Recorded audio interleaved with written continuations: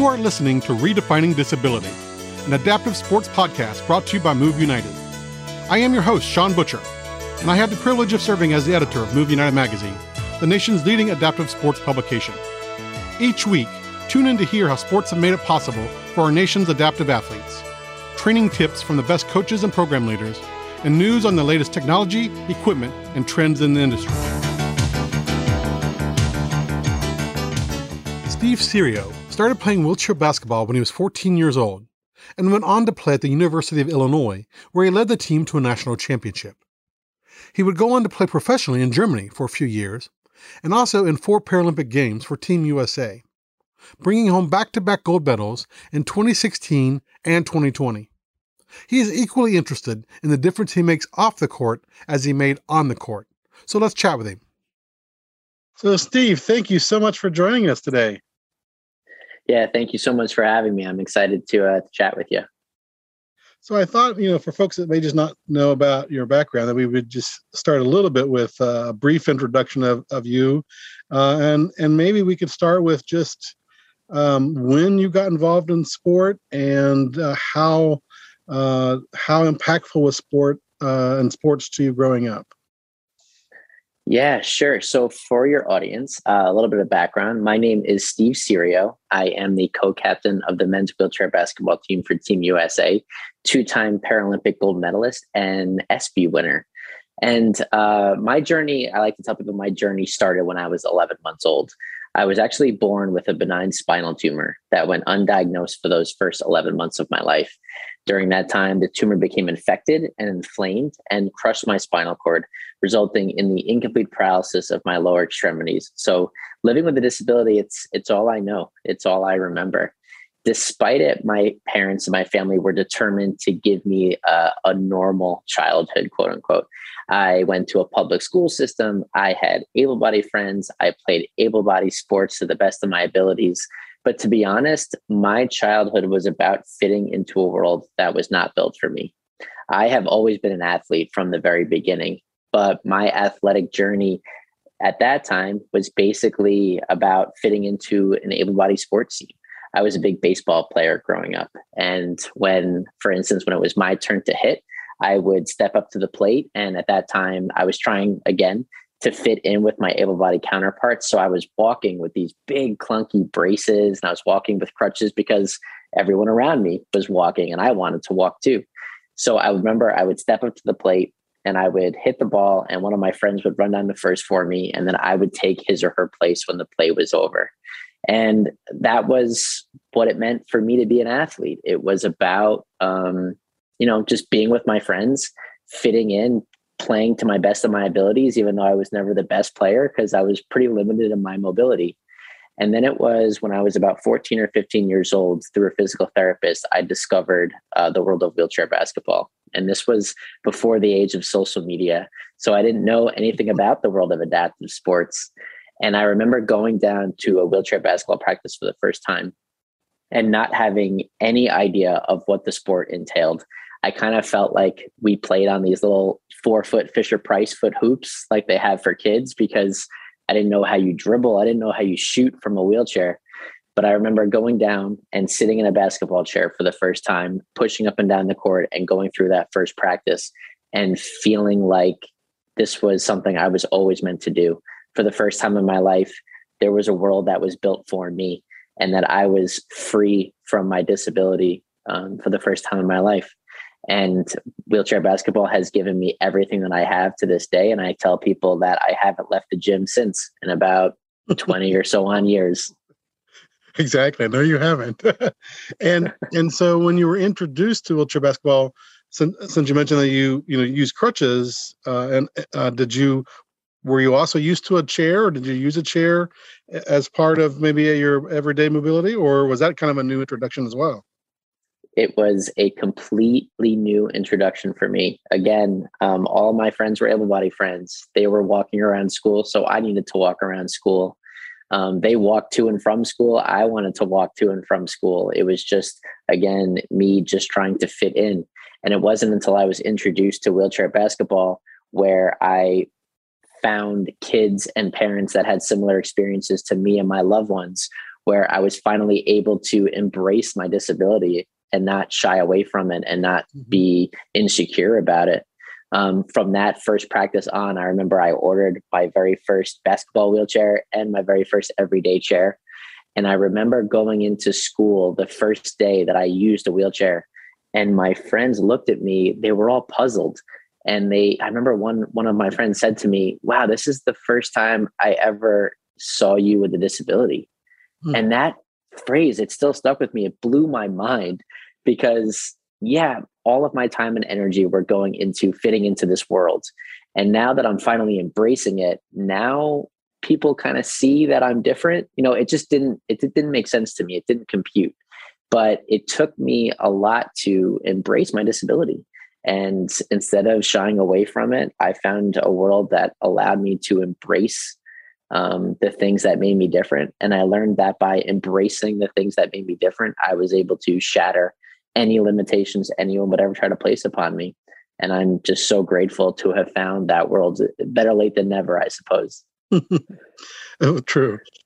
But we always have our our current reflections on that experience, and then of course our reflections, of course, during that experience.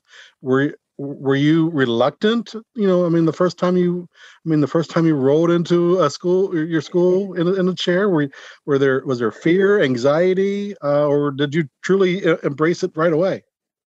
To be honest, there's always a little bit of fear when it comes to transitions like that. But to be honest, I just remember thinking, man, this is just so much easier than walking through school and carrying my backpack rather than sitting in a chair and just, kind of just embracing that part of me. It allowed me to kind of customize my wheelchair to, to my liking. This is super embarrassing. And I usually don't tell the story on podcasts.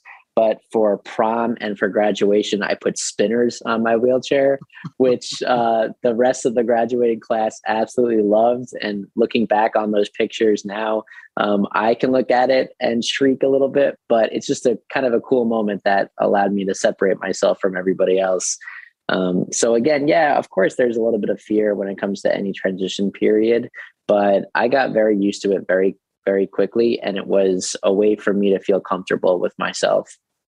Yeah. And then one of the things, Steve, you said early on that I wanted to kind of go back to is maybe for those that just don't know, because obviously disability is different for every individual. Sometimes, society or others don't think that and just put everyone into one category or class. But for you, what did incomplete paralysis mean? And you already talked about, obviously, you were able to use crutches, but how did it impact you growing up and even maybe even to today? So my incomplete paralysis, my injury level, for those of you who are listening, is at L3, L4. So basically, I have zero sensation from my ankles down and my feet, and my muscle function basically stops at my knees. So incomplete basically means that the sensory and motor function is not the same, not basically at the same level. And like you said, everybody's disability is different. It affects people differently. Everybody has different body types, different ability levels. So to lump everybody into one classification like we do with spinal cord injuries or people with cerebral palsy, it's really the wrong way to look at it. Mm-hmm. But I like to say that I was pretty fortunate because while the tumor did do a lot of damage, if they waited any longer for me to go into surgery, it could have been way more impactful than it really was. I like to tell people that, disability is not ever something that you should shy away from. I constantly get asked by kids when I do speaking engagements, because kids always ask the best questions. If I could take a pill that would make me able-bodied, would I do that? And would I change this aspect of my life? And I always tell them no. And it's a wholehearted answer, because you have to embrace every part of you. The pros and the cons, the good and the bad, the insecurities and the things that give you confidence. And by combining all those elements of you, you get this really unique, really special, really awesome person that can either try to make the world a better place or, use this life for however you see it. So I try to make this world just a little bit better especially for people with disabilities each and every day with my interactions and the work that I'm doing now off the field of play. Yeah, and my wife's a third grade teacher, so I can tell you the kids will not shy away from asking any question, and they're just outright honest and blunt when they ask questions. Absolutely. The questions I get asked the most, especially for elementary school kids, are how do you sleep? Which I absolutely love that question because a lot of kids think that I sleep in my wheelchair. How do you drive? How do you shower? They're really perceptive of okay, so here's this person with a disability in a wheelchair. How do you do all these activities of daily living? Their minds don't go to, wow, you're a high performance athlete. Like, how do you shoot threes? They're really interested in quality of life, which I absolutely love to answer those questions because, to a kid of that age, that's what's important. That's their world. And I absolutely love kind of expanding their minds through my experiences. Well, it's just eye-opening to them and educational to them, so that we have a broader understanding of disabilities in society. And I mean, one of our kind of mantras at Moving United is just ask, and that's I think the important thing, because that way people don't have wrong perceptions or incorrect perceptions about athletes and individuals with disabilities. And so when you started playing wheelchair basketball, I think you were in Long Island, right? Yep, I'm originally from Long Island. Yes. And so I know that. So tell me about that program, and I know that there's some wonderful wheelchair basketball programs across the country, but tell me about that particular program and where you got your start.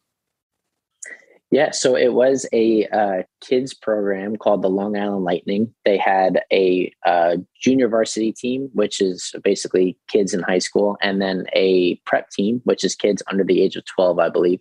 That program eventually evolved into what is now called the New York Rolling Fury, and they're a team locally here in New York.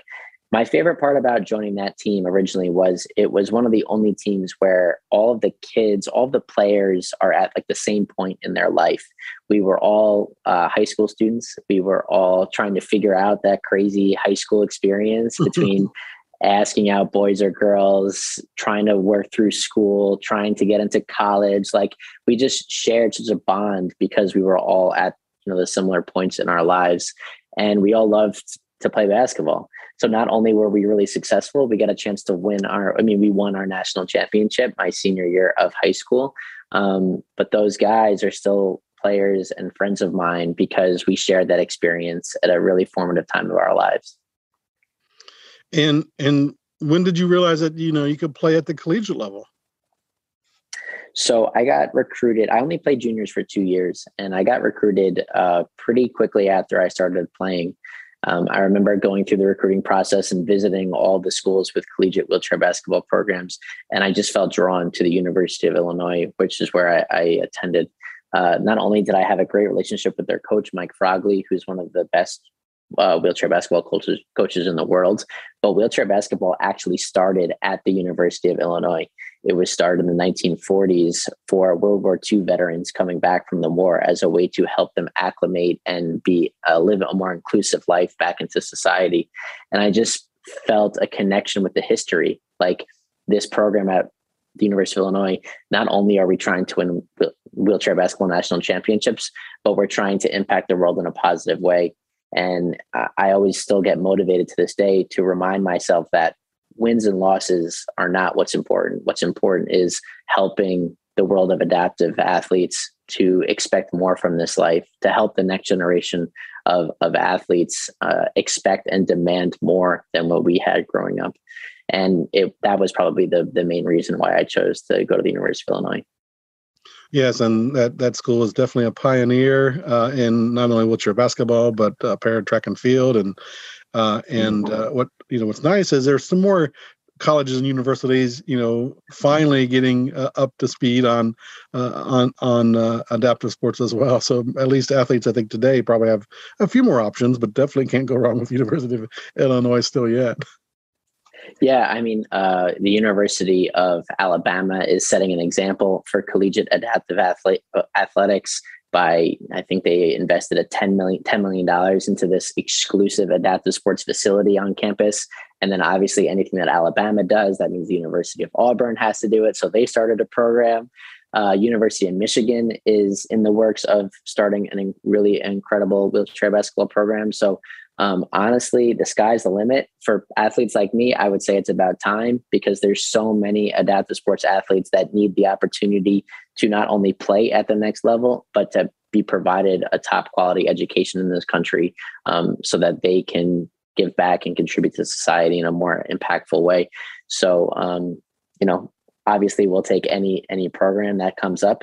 Here locally in the New York area, CUNY just started a program that encompasses all the city universities of New York.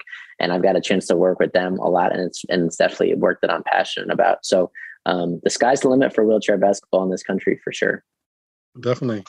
And when did you graduate? Remind me the year that you graduated.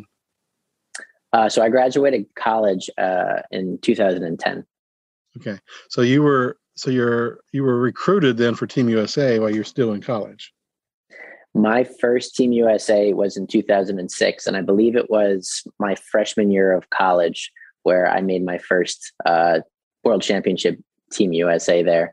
And my first Paralympics were in Beijing in 2008, and I was also a collegiate athlete as well. I took the semester off because obviously training for the Paralympic Games was a full-time activity, but I still was able to graduate in 4 years. So I definitely prioritized my studies.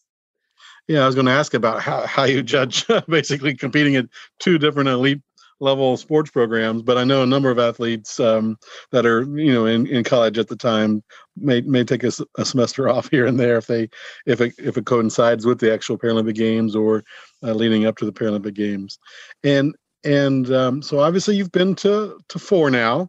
What is the prospects in terms of just we had two back-to-back gold medals for Team USA.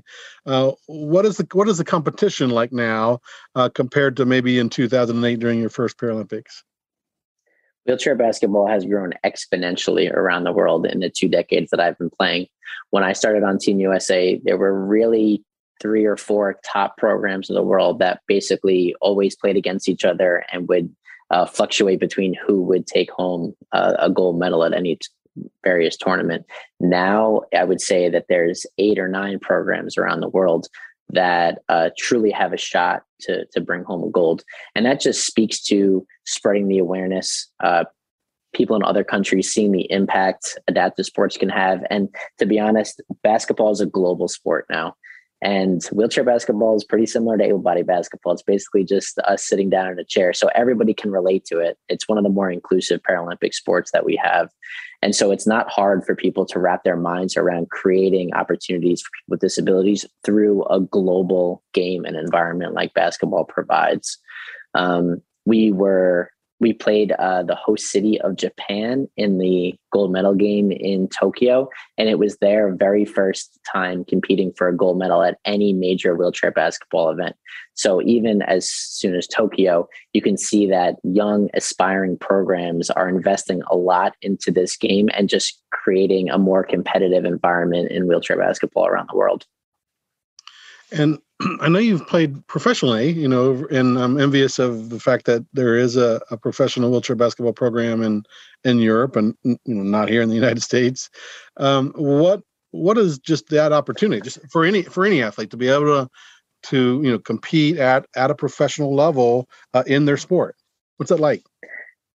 Yeah, to be honest, competing at the professional level is it takes a little bit of transitioning. Let's just say that, because now your paycheck, your livelihood is dependent on your performance on the field of play. Mm-hmm. While it might feel like that competing collegiately or competing at a junior national championship or even competing at the international level, you don't get paid based off of your performance when you're on Team USA, or at least we didn't back then. Now, having your livelihood and the team success dependent on your performance, it was a transition. But honestly, whenever you're faced with a difficult moment, you can either let it crumble you or you can let it build you up. And I I really did thrive off the opportunity of making this my full-time activity, making sure that I lived a high performance lifestyle, which means that making sure that you're getting enough sleep, making sure everything you're putting into your body is allowing you to be the best athlete that you can be that day. And then having the mental fortitude to go out there and compete at the highest level each and every week and help your team win.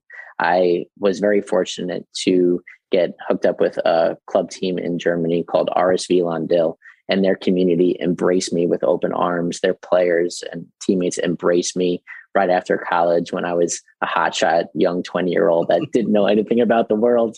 But I had a wonderful experience. I signed my first professional contract, which was an 8-month contract, and I stayed for 6 years because I had such an incredible experience in Germany. So I can't thank that team and the community enough for giving me that experience. But it absolutely was a transition in the beginning, for sure. And just in your opinion, would that model ever work in the United States? Wow, I think it can. The tough part about that model here in the States is it's just a logistical nightmare.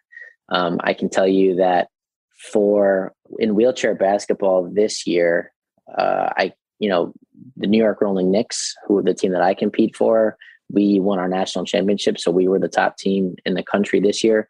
But then there was teams in DC, teams in Dallas, and then a team on the West Coast that was the second, third, and fourth place finishers. And just making sure that we can fly back and forth creates, a financial investment that is just really hard for teams to manage here.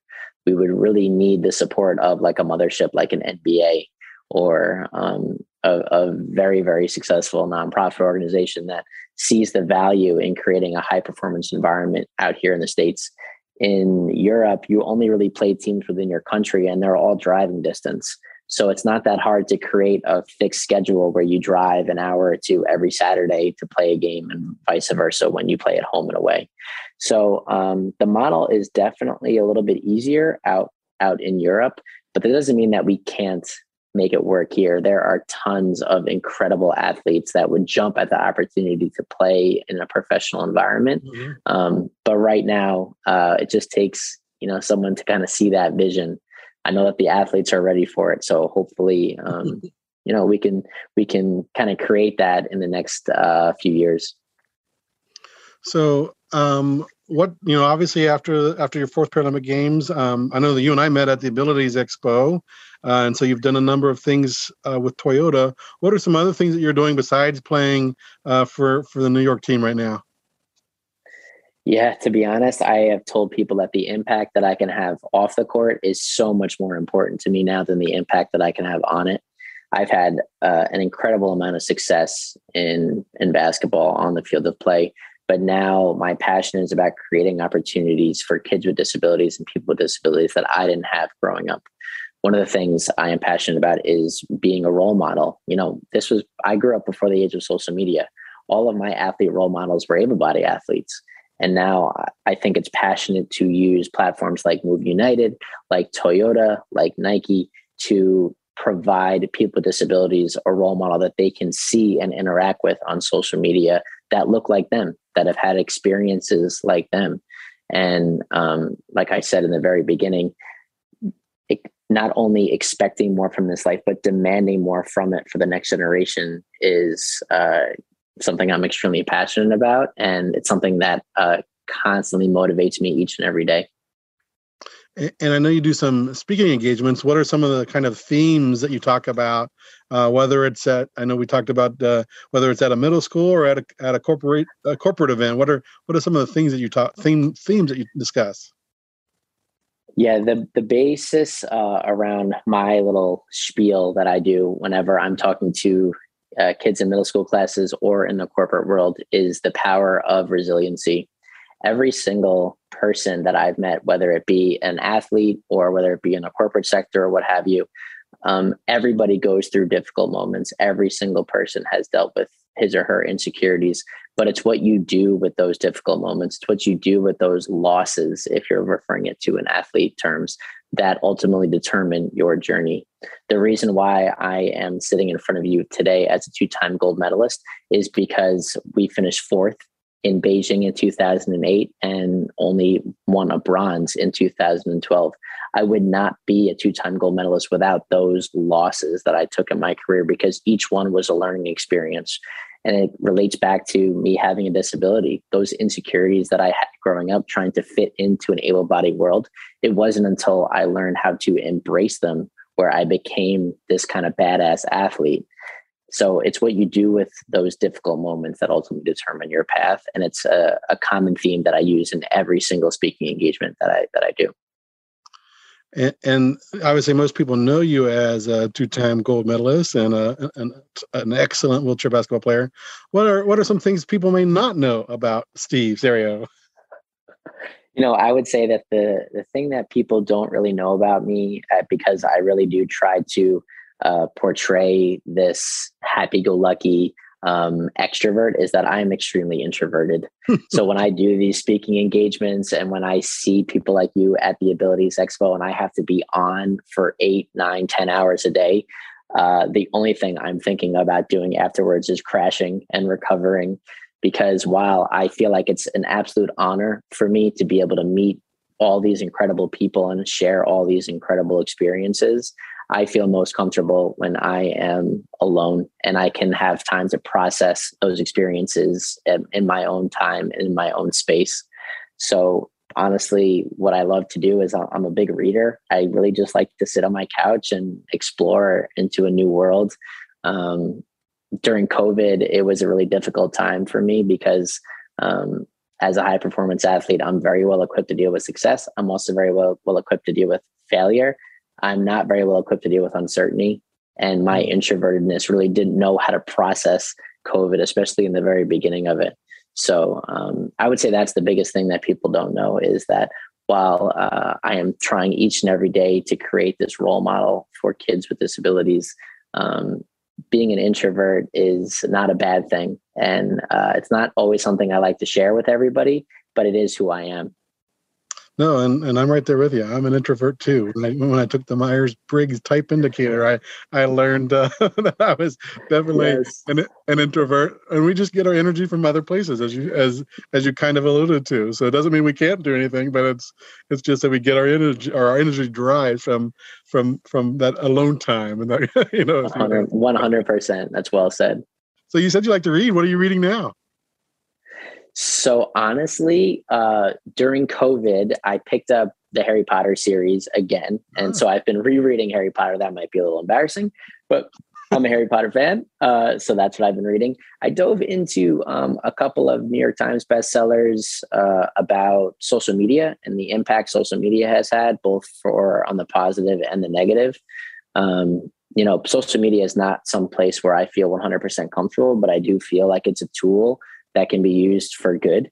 And that's what I try to do with my page and my following. So I just wanted to brush up on, different aspects where I wasn't necessarily thinking about. Like, for instance, if I portray this glorious world that I'm living in and full of all this privilege and all this success, that could be portrayed as, not so good for somebody who doesn't have access to all of these things. So just constantly thinking about, how my page, how my following, and how I'm kind of displaying what is going on around me is really important to me. And, I felt like I learned a lot by just kind of reading about other people's experiences with that tool. Well, since you mentioned social media, and since we talked about you doing SEM speaking, how do people connect with you if they're interested in learning more or having you speak? Sure. So I'm not on Twitter, unfortunately. It's just a little too toxic for me, and my introvertedness can't handle sharing every single take that I have. But I am on Instagram, Steve Serio 11, and I'm on Facebook pretty regularly. That's kind of how I connect with my following. So I definitely encourage everyone to reach out. If you have any personal experiences or questions, I'm always available. All right. Well, thank you so much, Steve. Yeah, thank you so much for having me. Thank you to your audience, and be good, everyone.